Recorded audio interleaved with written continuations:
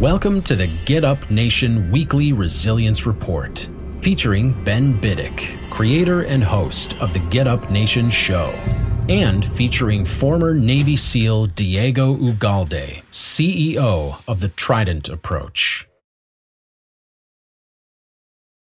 First of all, I just want to congratulate you on an amazing keynote talk. People need to hire you for more of these.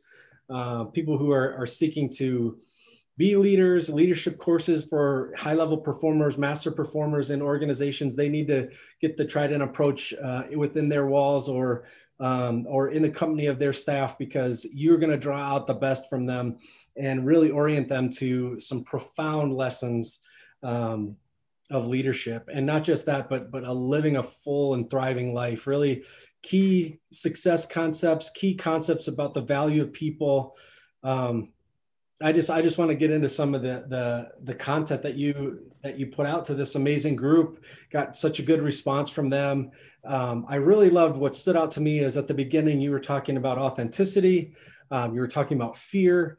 And from your perspective as a Navy SEAL, the things that you've faced in comparison with what's often faced, in a boardroom or in a leadership seminar, or, as things are happening within a business, you provide a very unique insight for leaders and really seeing and really communicating the value of people. And so for leaders who come in and may have a misunderstanding about military leadership, sometimes people think that, do you ever get it that they think you're going to be like a drill sergeant walking in and you just start snapping people,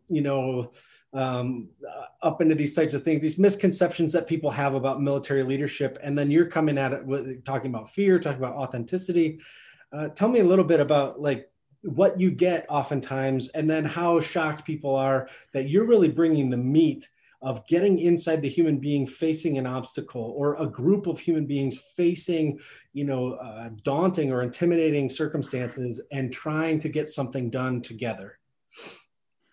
Yeah. So people are different for sure. There are tons of military leaders and people who teach leadership, from veterans and that type of thing, who are exactly what people think they are. They come in and you do the boot camp thing and start, whatever. But there are also many, many, many of us who that's not how we roll, really. Yeah.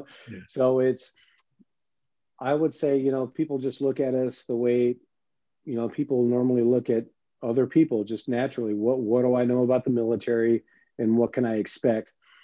And so it's why racism doesn't make any sense. It's just, you got to take people for face value. And it's fine. It's normal to have prejudice. You know what I mean? Just to look at this, well, I'm expecting this, as long as you're not attached to that outcome, because what you can do is you can hear and see things that maybe aren't actually happening because of those predispositions. So for us, we are the way we are. We're different than most everybody, just like most everybody is different from us. And, talking about from your perspective, what do we know about fear and what we experienced in the military and on the outside is, I think there's a different type of fear when you're on the battlefield. And I say, I think, because although I had, I've got 3 combat deployments and over 250 missions and that type of thing, I was never really afraid of what was going on. And mostly because I just felt like I was with the baddest dudes in the neighborhood. And also, there's a concept that seems like a little people know about, of like the fighting season, right? So in the summer, Al-Qaeda and the Taliban and all that stuff, that's when they're really awake, and that's when they're really, really aggressive and really wanting to fight. And for whatever reason, it's just not that way in the wintertime. Well, I was with SEAL Team 2, and all the SEAL teams, generally speaking, had like this usual rotation where always we deployed in the wintertime. So we were away from home for Christmas and Thanksgiving and all that stuff every other year. But that also meant that we were, that's when we were downrange in these war fighting seasons. So we got in firefights, but it was just never to the scale of like the guys at Team 10 or the guys at Team 5, where they were just always there in the dog days of summer, where those guys were most out and most active. So I'm mentioning all of this just to say the firefights that I was in, they just weren't that big of a deal. I've had some buddies that got shot, but you know, I was a medic and I was lucky enough to be a part of what was going on there. And I felt like I had a lot of control because I was a civilian paramedic before I was in the SEAL team. So I felt like I was really comfortable. And like I said, I just felt like I was with the baddest dudes in the world and that nothing could harm us. And, you know, in a lot of ways, that was really true. So it's hard for me to really speak from a place of fear when it comes to that. Because I just, if I was afraid, I'd never felt it. It never really, like, you know, right now is a good time to be scared. Yeah, that never happened. Yeah. And so it is hard for me to make that transition. But what I will say is, having gone through my own internal deep discovery of really looking myself and my soul in the face and saying, you know, this is who you are. That's really the only time in my life that I've been afraid, like really afraid. And it was life-changing because I had always chosen not to go down that path before in my life. It was like, hey, I'm happy, I'm doing well. Like, I don't need to see what's under, you know, the carpet over there.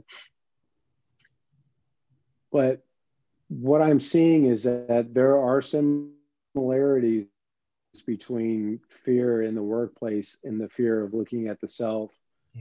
Almost always, like literally almost everything we do starts from within ourselves. And so when people are afraid of certain things, a lot of times it's like their own judgments that they're passing, their own, you know, maybe their ego is having an impact on like, hey, you better watch out for this, or this is going to happen, or whatever. And it's not necessarily in our culture to look at those things and dissect them piece by piece by piece. So we just choose not to look at them, which is the same thing that I was doing with myself. So almost always the fear that comes into the workplace, a lot of it comes from the self. Now, if you have a tough leadership team of people who aren't aware of this, and maybe they have their own fears going on now, they can reach out and grab a lot of people through fear as well, you know, just by quality of work, how they go about leading people, you know, people always being afraid to, you know, of getting fired and all these ramifications, even, you know, it could be over the top sometimes. You know, fear can come from all of those places, but even that fear is the same as the fear from the self. It's the fear from the self that's causing those leaders to extend where their fear can touch, which can be really unfortunate and really take a toll on the team and the people that are working so hard to help support the organization. So this introspection and this look within, how were you helping, or how were people impacted by what you were sharing there, as far as giving them, frequently in what I hear when you talk, it's really stunning to me, the level of non-judgment that's there. It's great. It's you just come clean with the truth of the matter. You just say that, you know, this is the ego doing this. This is, you know, these things that happen. This is, are you here for money only? Are you like, and you break it down without judgment, and you get to the root of those realities, and that uncovers so much of our experience. And does that lead to a liberation within them as they start to bring that awareness to what's going on within them? How does that create liberation? How does that create cohesion as you've taken these people through this process? It is a process.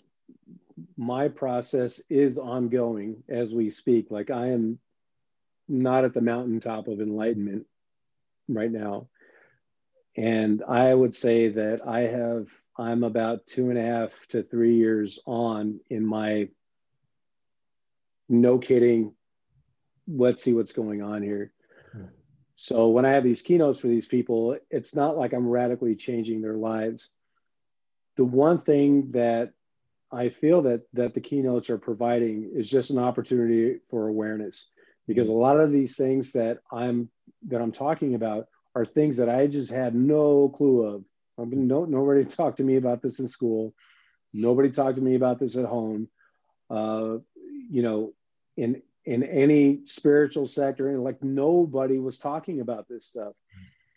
And when I was, like I'm saying, just sitting there face to face with, you know, the deepest and sometimes darkest parts of myself, that was the first time I even knew that there was such a thing. Like, I'm telling you, I'm about the happiest guy I know. You know, I'm always happy, you know, riding down the freeway with windows down, music blasting, I'm all singing and stuff. But the moment where I was cornered and I didn't have anywhere to go, but I had to see all of that went away, and I was petrified, scared. And so then I had to get past the being scared and to get curious. I'm like, okay, so I'm completely petrified of what I might really look like, how I might really come across to the world, how I might actually be, because I'm hiding all of this stuff from all the world. And so how can I release some of that and look at it and accept it for what it is? That is taking years. Meditation, mindfulness, patience and persistence and all this stuff. So all we're really able to do is bring awareness for the people to start on their own journey. To do. Now, there's other cultures across the world who are like, what are you talking about? Of course. But it's not our culture. Our culture is, hey, you've got to look good.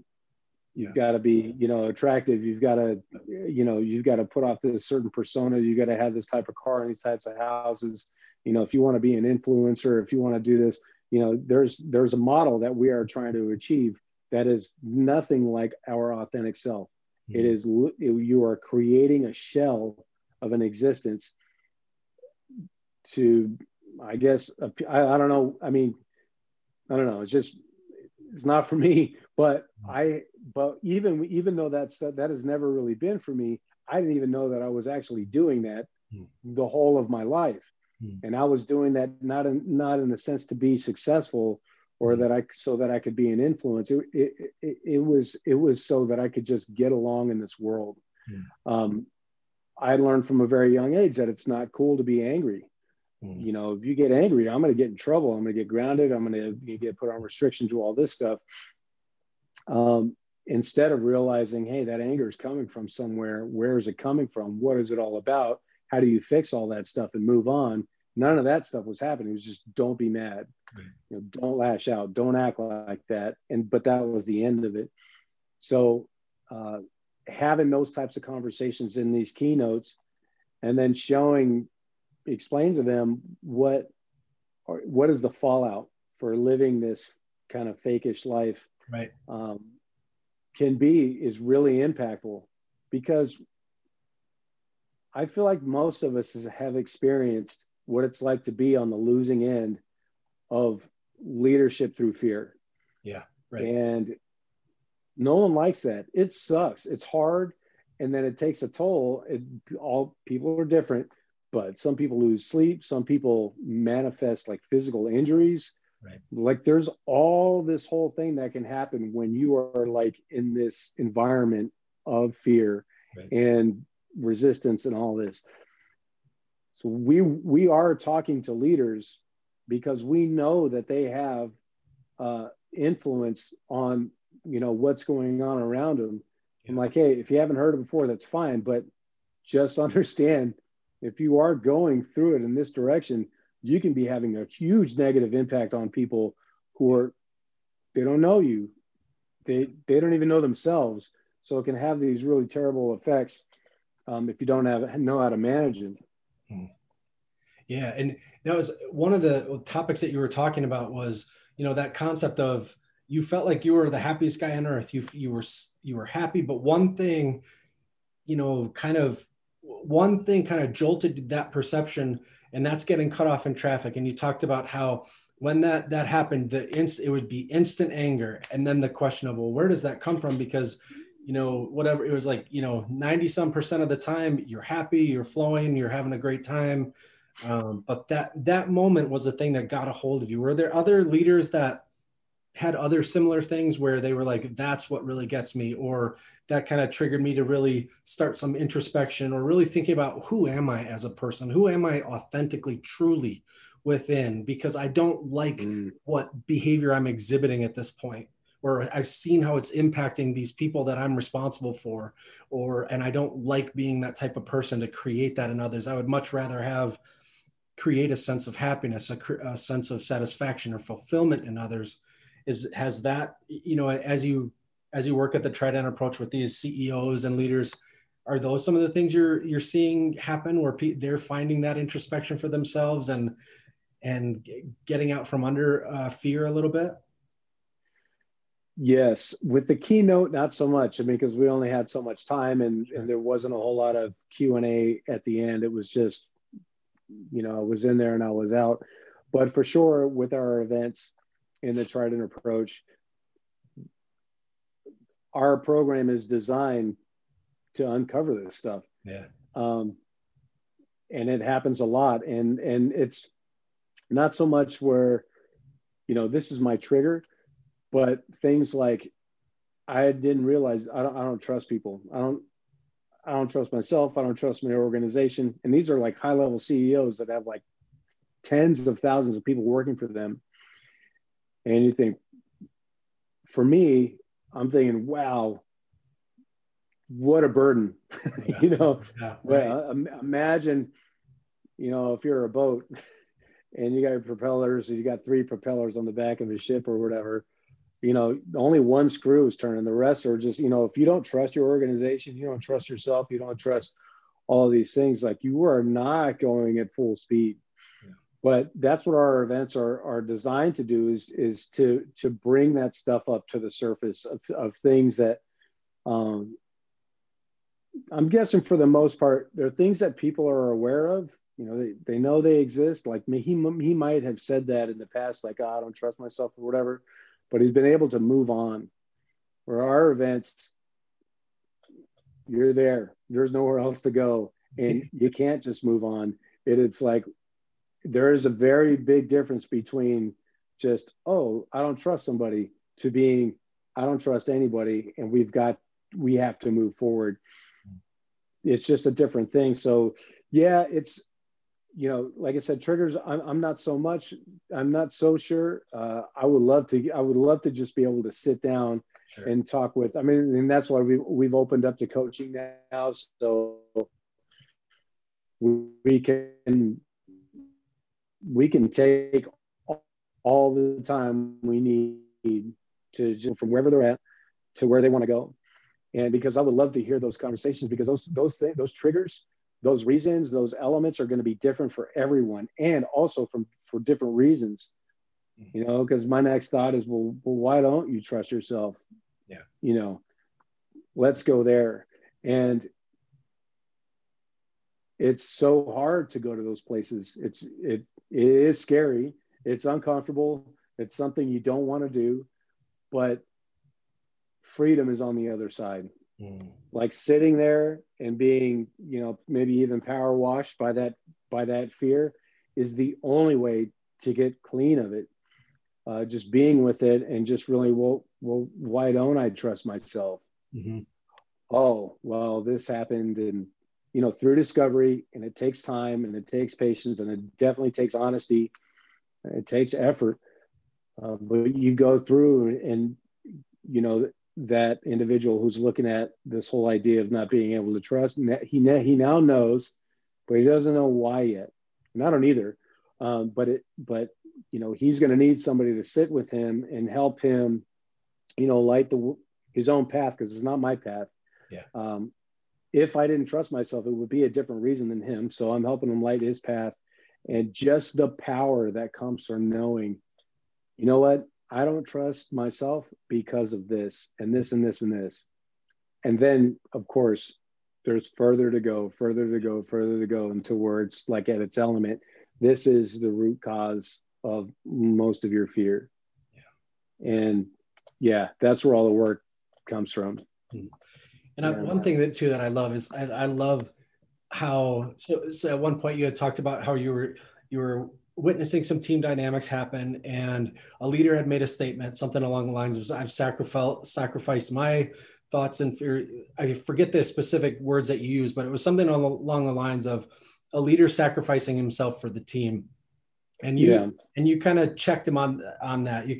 You really articulated, okay, sacrificing for others has a place and things like that, but to be for sustainable leadership over time, the importance of self-care, the importance of practicing this introspection, this authenticity. You have to sustain yourself as a leader if you're going to sustain others. Will you talk a little bit about that and a lot of the misconceptions that people have, especially around military concepts about sacrifice and delaying any kind of satisfaction and shutting off all our own needs for a cause? That can lead to some really unhealthy behaviors, right? Yeah, absolutely. So specifically what you were talking about is we had an event here in San Diego where we were running people through one of our half-day events. And at the end, our events are very emotional and loving and things like that. And so everybody kind of circles around at the end. And I turned to one of the executives and I said, what'd you get out of today? And he said, I learned that that I can put all of my needs to the side in order to sacrifice for the betterment of the team.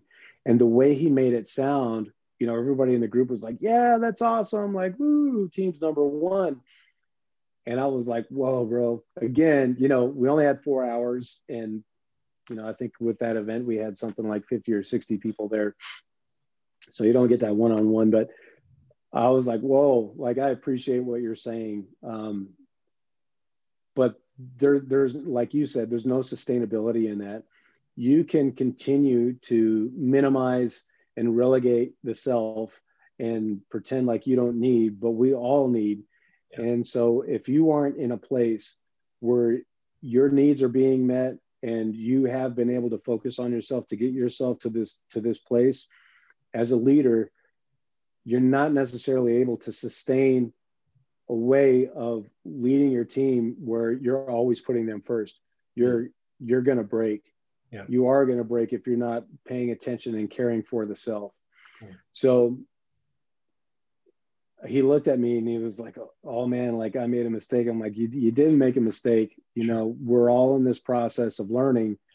I only had 4 hours with you, but there's more to go. Yeah. But you've got to, you are number one. You've got to take care of number one. Once you've taken care of that and you've grown deep roots in strength, in stability, in emotional stability and all those things, then you can start shouldering all the problems of all the people on your team, because almost always, it's a team full of people who don't have strong roots themselves. They're not caring for themselves also. And there's all these things that are going on.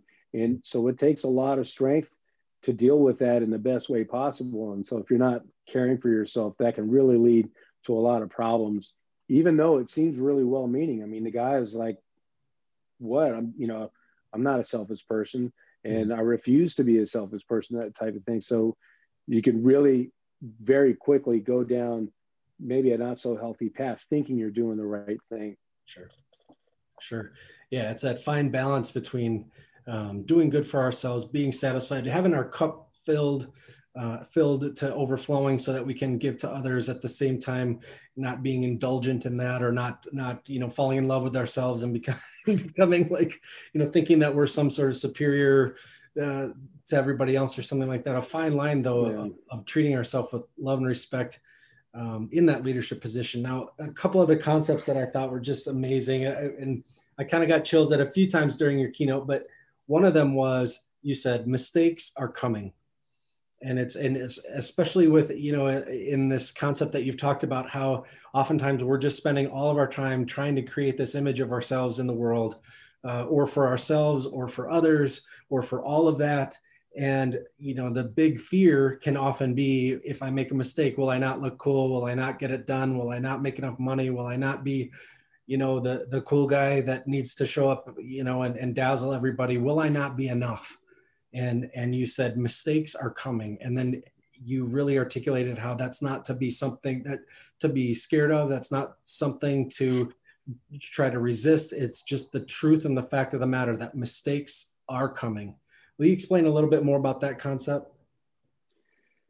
Yeah, it's especially this really, it rings very loudly for me because coming from the SEAL community, I mean, there are no excuses. I mean, it is 100% top-notch elite performance. That's the way it is. That is the standard. That's the expectation. I mean, you fall out of line in any one of those things and there's going to be hell to pay because, lives are on the line and all this stuff. And still mistakes happened. Mm-hmm. Mistakes are coming. We are human beings. We make mistakes. We think we have information that actually isn't true. I can go on and on for all the reasons why, anyone can make any mistake. And the thing is that as leadership, it always seemed to be, if a mistake happened, like the first reaction was like, who do we hold accountable for this? Like, how did this happen? What's going on? As if there was some sort of surprise that a mistake happened at all. Where does the surprise come from? We are dealing, regardless of whether we're dealing with Navy SEALs or whatever, doesn't matter. Mistakes are coming. And so we're talking about elite leadership now. So if you want to be in a place of elite leadership, there's different ways to handle when mistakes happen. Mm-hmm. You can react in a negative way and like looking external and figuring out like whose fault it is and all this stuff. Or that's one way of dealing with this. Another way to deal with the mistake is what happened, like what's going on and how do we fix it? Mm-hmm. It's not like you don't make a mistake. I mean, every human being in the world makes mistakes. Mm-hmm. And that's the funny thing is because it's something that we know. If I were to ask any one of you or your listeners, hey, do you make mistakes? Of course I do. Yeah. But there's a gap between that understanding and embodying that way of life. Mm. Yes, mistakes happen. Mm-hmm. So now how do you deal with it? And one of the examples that I use to really fully explain what I'm talking about, when Sully Sullenberger was, taking off from the airport and he got the bird strikes and killed both of his engines, his first reaction wasn't like, who let all those birds on the runway? Or how come they don't design these engines to withstand bird strikes? Mm-hmm. How come there isn't more like safety mechanisms in place to prevent this stuff from happening? Like none of that happened. Right. It was like bird strike, both engines are failing. I'm going to come back with a solution in a second. Nice. And that's what he did. And he saved all those people by landing in the Hudson River. And of course, people wanted to burn him alive. So they did all those. If you saw the movie, you saw really how the whole investigation process and all that, they wanted to burn somebody again, right. Right. And so that's what creates the fear. Mm-hmm. And so when you set an environment like that, where everybody's afraid to make a mistake, yeah, guess what? Mistakes are coming. Yeah. That's right. They're coming either way, but now they're coming from a place of fear. Now, if you are able to create these environments where helping people understand and embody the culture of the organization, they understand the values and the principles, they understand the mission, they understand the direction and all those stuff. And if they make mistakes in the spirit of those things, mm-hmm. they're kind of falling forward. You're mm-hmm. making mistakes that are clearly recoverable from, and you can much more easily move on from those. It's when you make mistakes that are counter to the culture, counter to the mission, counter to all those things that make it harder to recover from. But that's still normal. Like that still happens all the time. Right. And it just doesn't make sense to me that in our culture, it's just like, hey, this person made a mistake, they're fired. So you're going to hire somebody else so that they can make a mistake and fire them too? Like, I just don't understand that.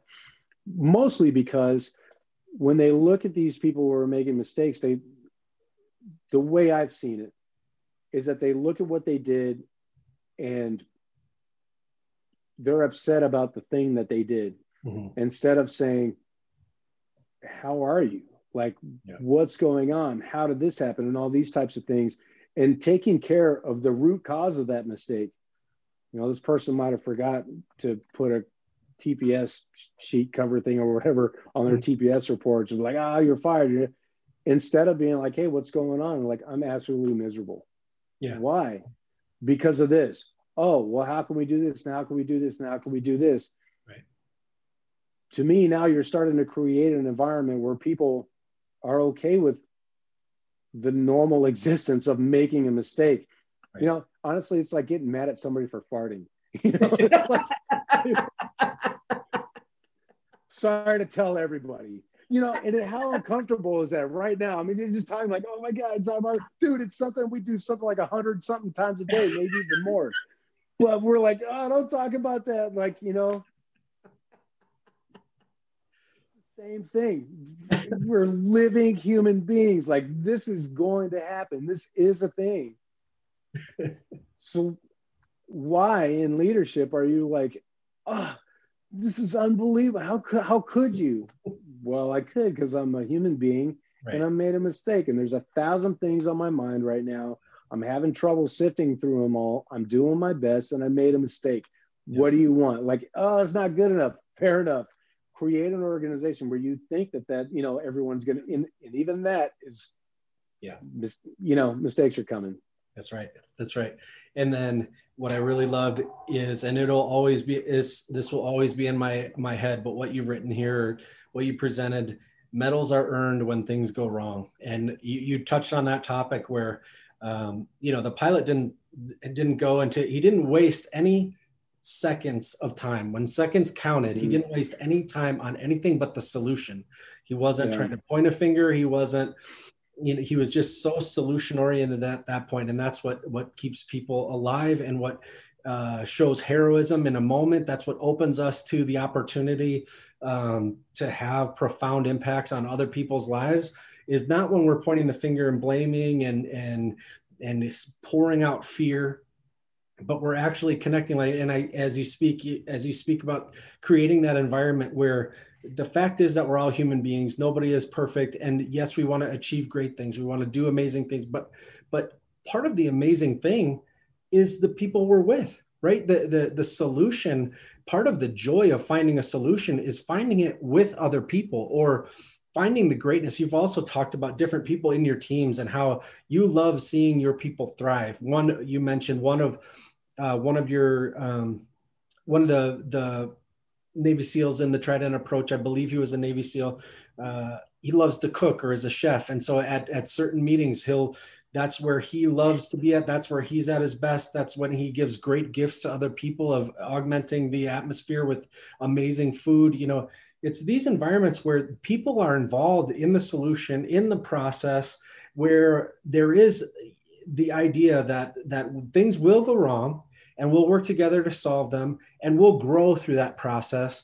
I just can't imagine that when we talk about cohesion, when we talk about teams and the elite Navy SEALs who get sent to these dangerous places, some of the most disturbing realities on earth, and you go there with your team.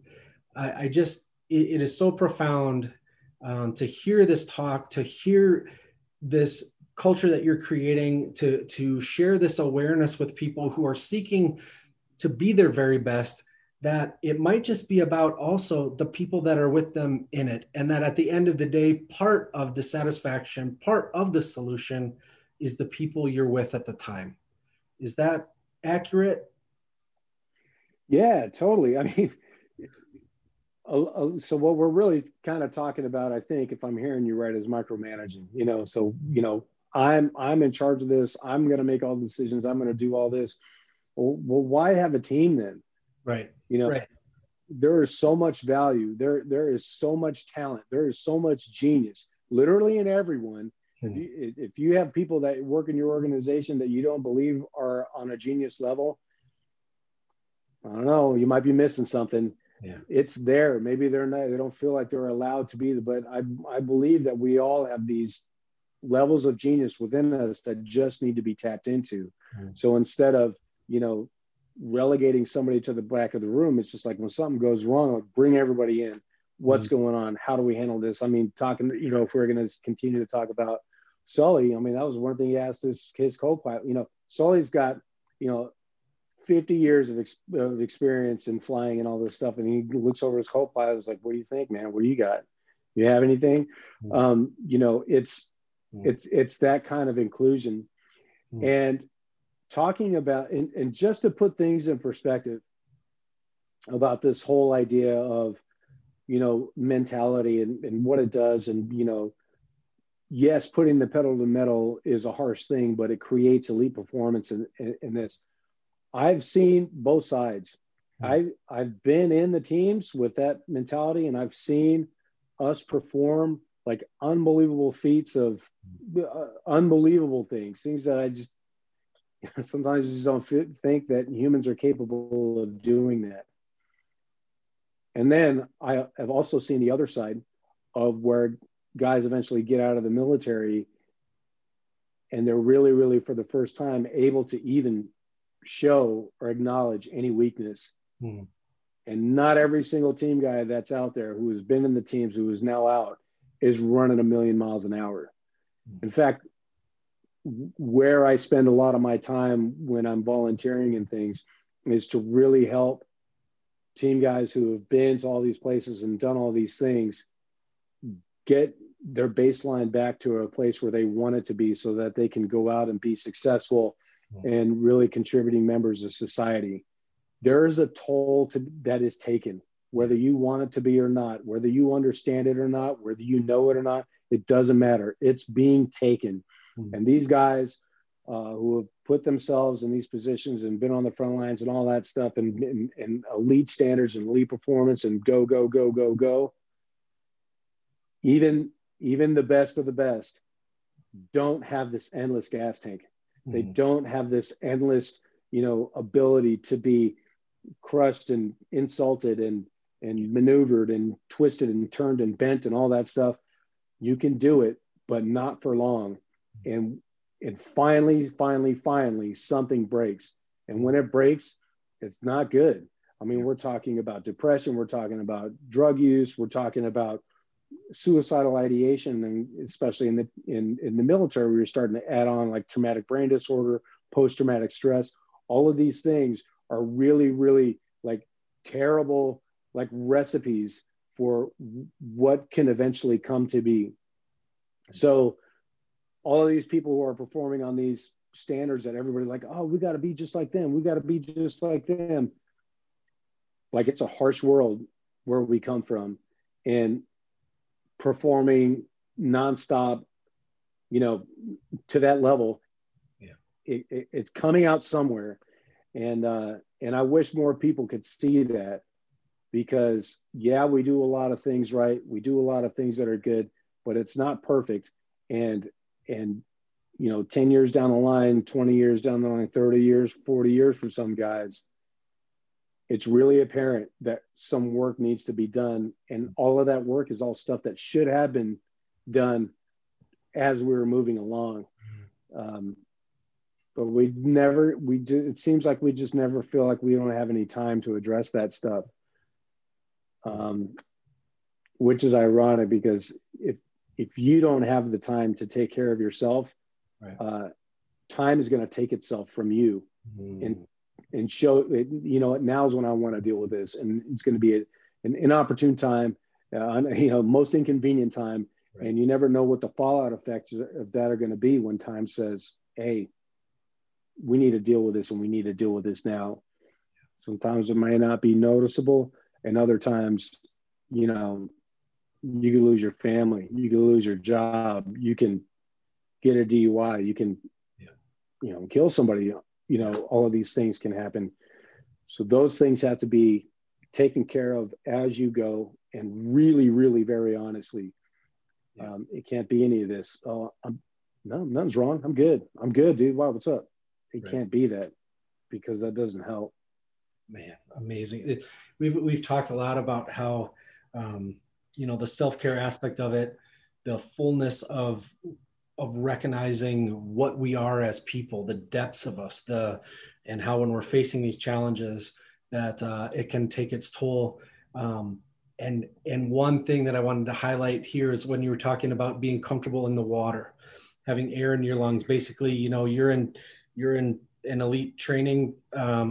That you can articulate, what that training was and everything, but you were at the bottom of you're underwater 15 feet down. You're basically getting tore up, attacked, beat up by an instructor. And this was like a pivotal exercise to determine whether or not you would go forward from there. Are you comfortable in the water? And we talk a lot about self-care, but one of the things that I would love to hear you talk more about is the value of being tested, the value of, we have all these thoughts in our heads about what we may think we are. We may think we may perform a certain way down the line or downrange, but then when you're actually there, and you're actually in it, we can have different outcomes, right? So, and it teaches us a significant amount about who we actually are versus what we may dream in our head. Will you talk a little bit about those concepts?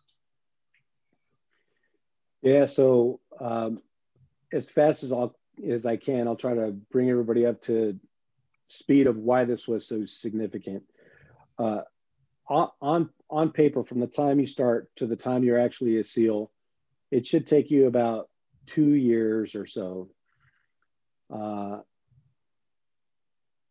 me, it took about 12 years.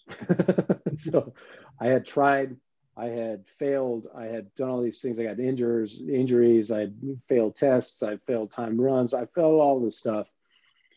And I was just at a point in my life where I knew that the only thing I could do was I had to go back and try SEAL training again, because it was just like, this is the way I thought. That I don't think this way now, but I did at the time. I just got to get this monkey off my back. And the only way I'm going to do that is by going back to SEAL training.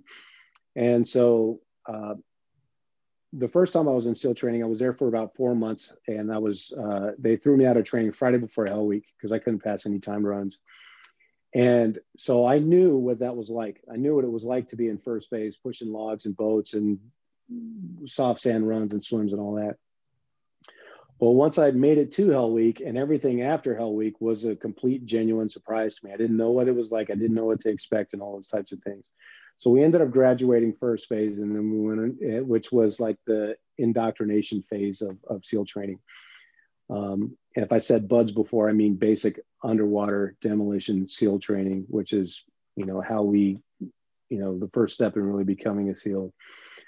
And so from first phase, from the indoc phase, then we will go into dive phase, and dive phase is where we learn how to basically do all things that we do under the water. And in the beginning, before we really get out to the ocean and the bays with the currents and minimum visibility and that type of stuff, we go to our swimming pool. And it's a huge swimming pool. It's enormous, and parts of the swimming pool are about 15 feet deep. And so everybody knows about Hell Week. It's this very famous thing, but not so many people know about this evolution during second phase, dive phase, which is called pool comp, which is pool competency, like you're competent in the water. And it's a week long, if I remember right. And there are all these skills that you have to do that are very, very difficult. And it's like, one builds on another. And if you fail, you get rolled, and and I had failed SEAL training before. And I felt like if I failed pool comp, then I was done. I was out. And that was such a, just a horrible feeling, really, just this fear that was hanging on me, that monkey never went anywhere. It was just right. It just chose to be, afraid of the next, requirement that was coming up. And so one of the more difficult parts of pool comp during that week is, you get down in the water and you get on your hands and knees while you're on the floor of the pool, and you start crawling, and there's a SEAL instructor who's at the surface, and he times it to where on your exhale, he just hits you, and he rips your mask off, he rips your regulator off, he turns off your air, he ties all your hoses into knots, and he kind of roughs you up a little bit. And there are a series of, basically procedures that you've got to go through in order to successfully manage that evolution. Going into SEAL training, I always felt like, hey, I can handle, no matter what happens in the water, I can handle it. I've been through a lot of first phase stuff where they fill your mask up with water and you're laying on your back doing exercise and having to breathe without choking on the water, all this stuff. I jumped in the San Francisco Bay to swim to Alcatraz for fun in the middle of the night in November. I've surfed, I've done all this stuff, big old waves, everything. And I'm like, I'm comfortable in the water, like I'm good. But all of those things, in all of those times, there was always like this safety measure. If I was really in danger, I could call for help. But that didn't exist here for me, because if I did call for help, then everything was over. Everything was over in my life, I thought at the time. And so I'm sitting there at the bottom of the pool, when you do that, when you're out of breath, 15 feet down, and I can't breathe. And there was just a decision to make. I mean, are you going to go through these procedures like you're supposed to? Or are you going to panic and bolt to the surface and just be removed from training eventually? And I'm like, no, I'm not going anywhere. I'm like, you kidding me? I fought everything and everyone and the universe to get back here. I'm not going anywhere. And so I did all this stuff and did everything I was supposed to. And I surfaced and believe me, it wasn't pretty. It wasn't like I surfaced and my hair was done and I looked like I had a tan and all this stuff. I'm sitting there like coughing and I'm like, choking, and I'm like, phlegm is coming up, and I was almost passing out. It wasn't pretty, but I did it. And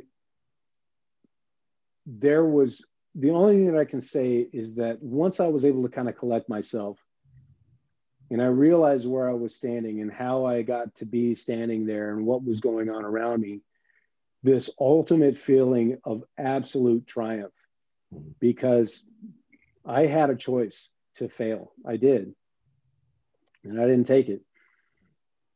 All of this whole idea that I thought that I was comfortable in the water and all, I can do that as much as I wanted to.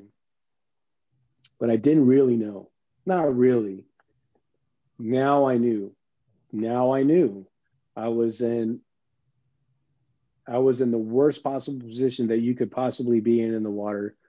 And I was good. I was calm. I could think my way through things.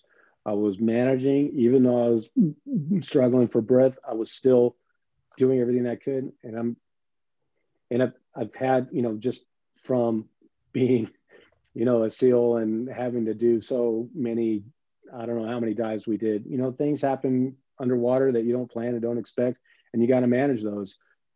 And I was always able to. But a lot of those times when I was managing those problems, I was like, I've been here before. I can handle this. This is no big deal.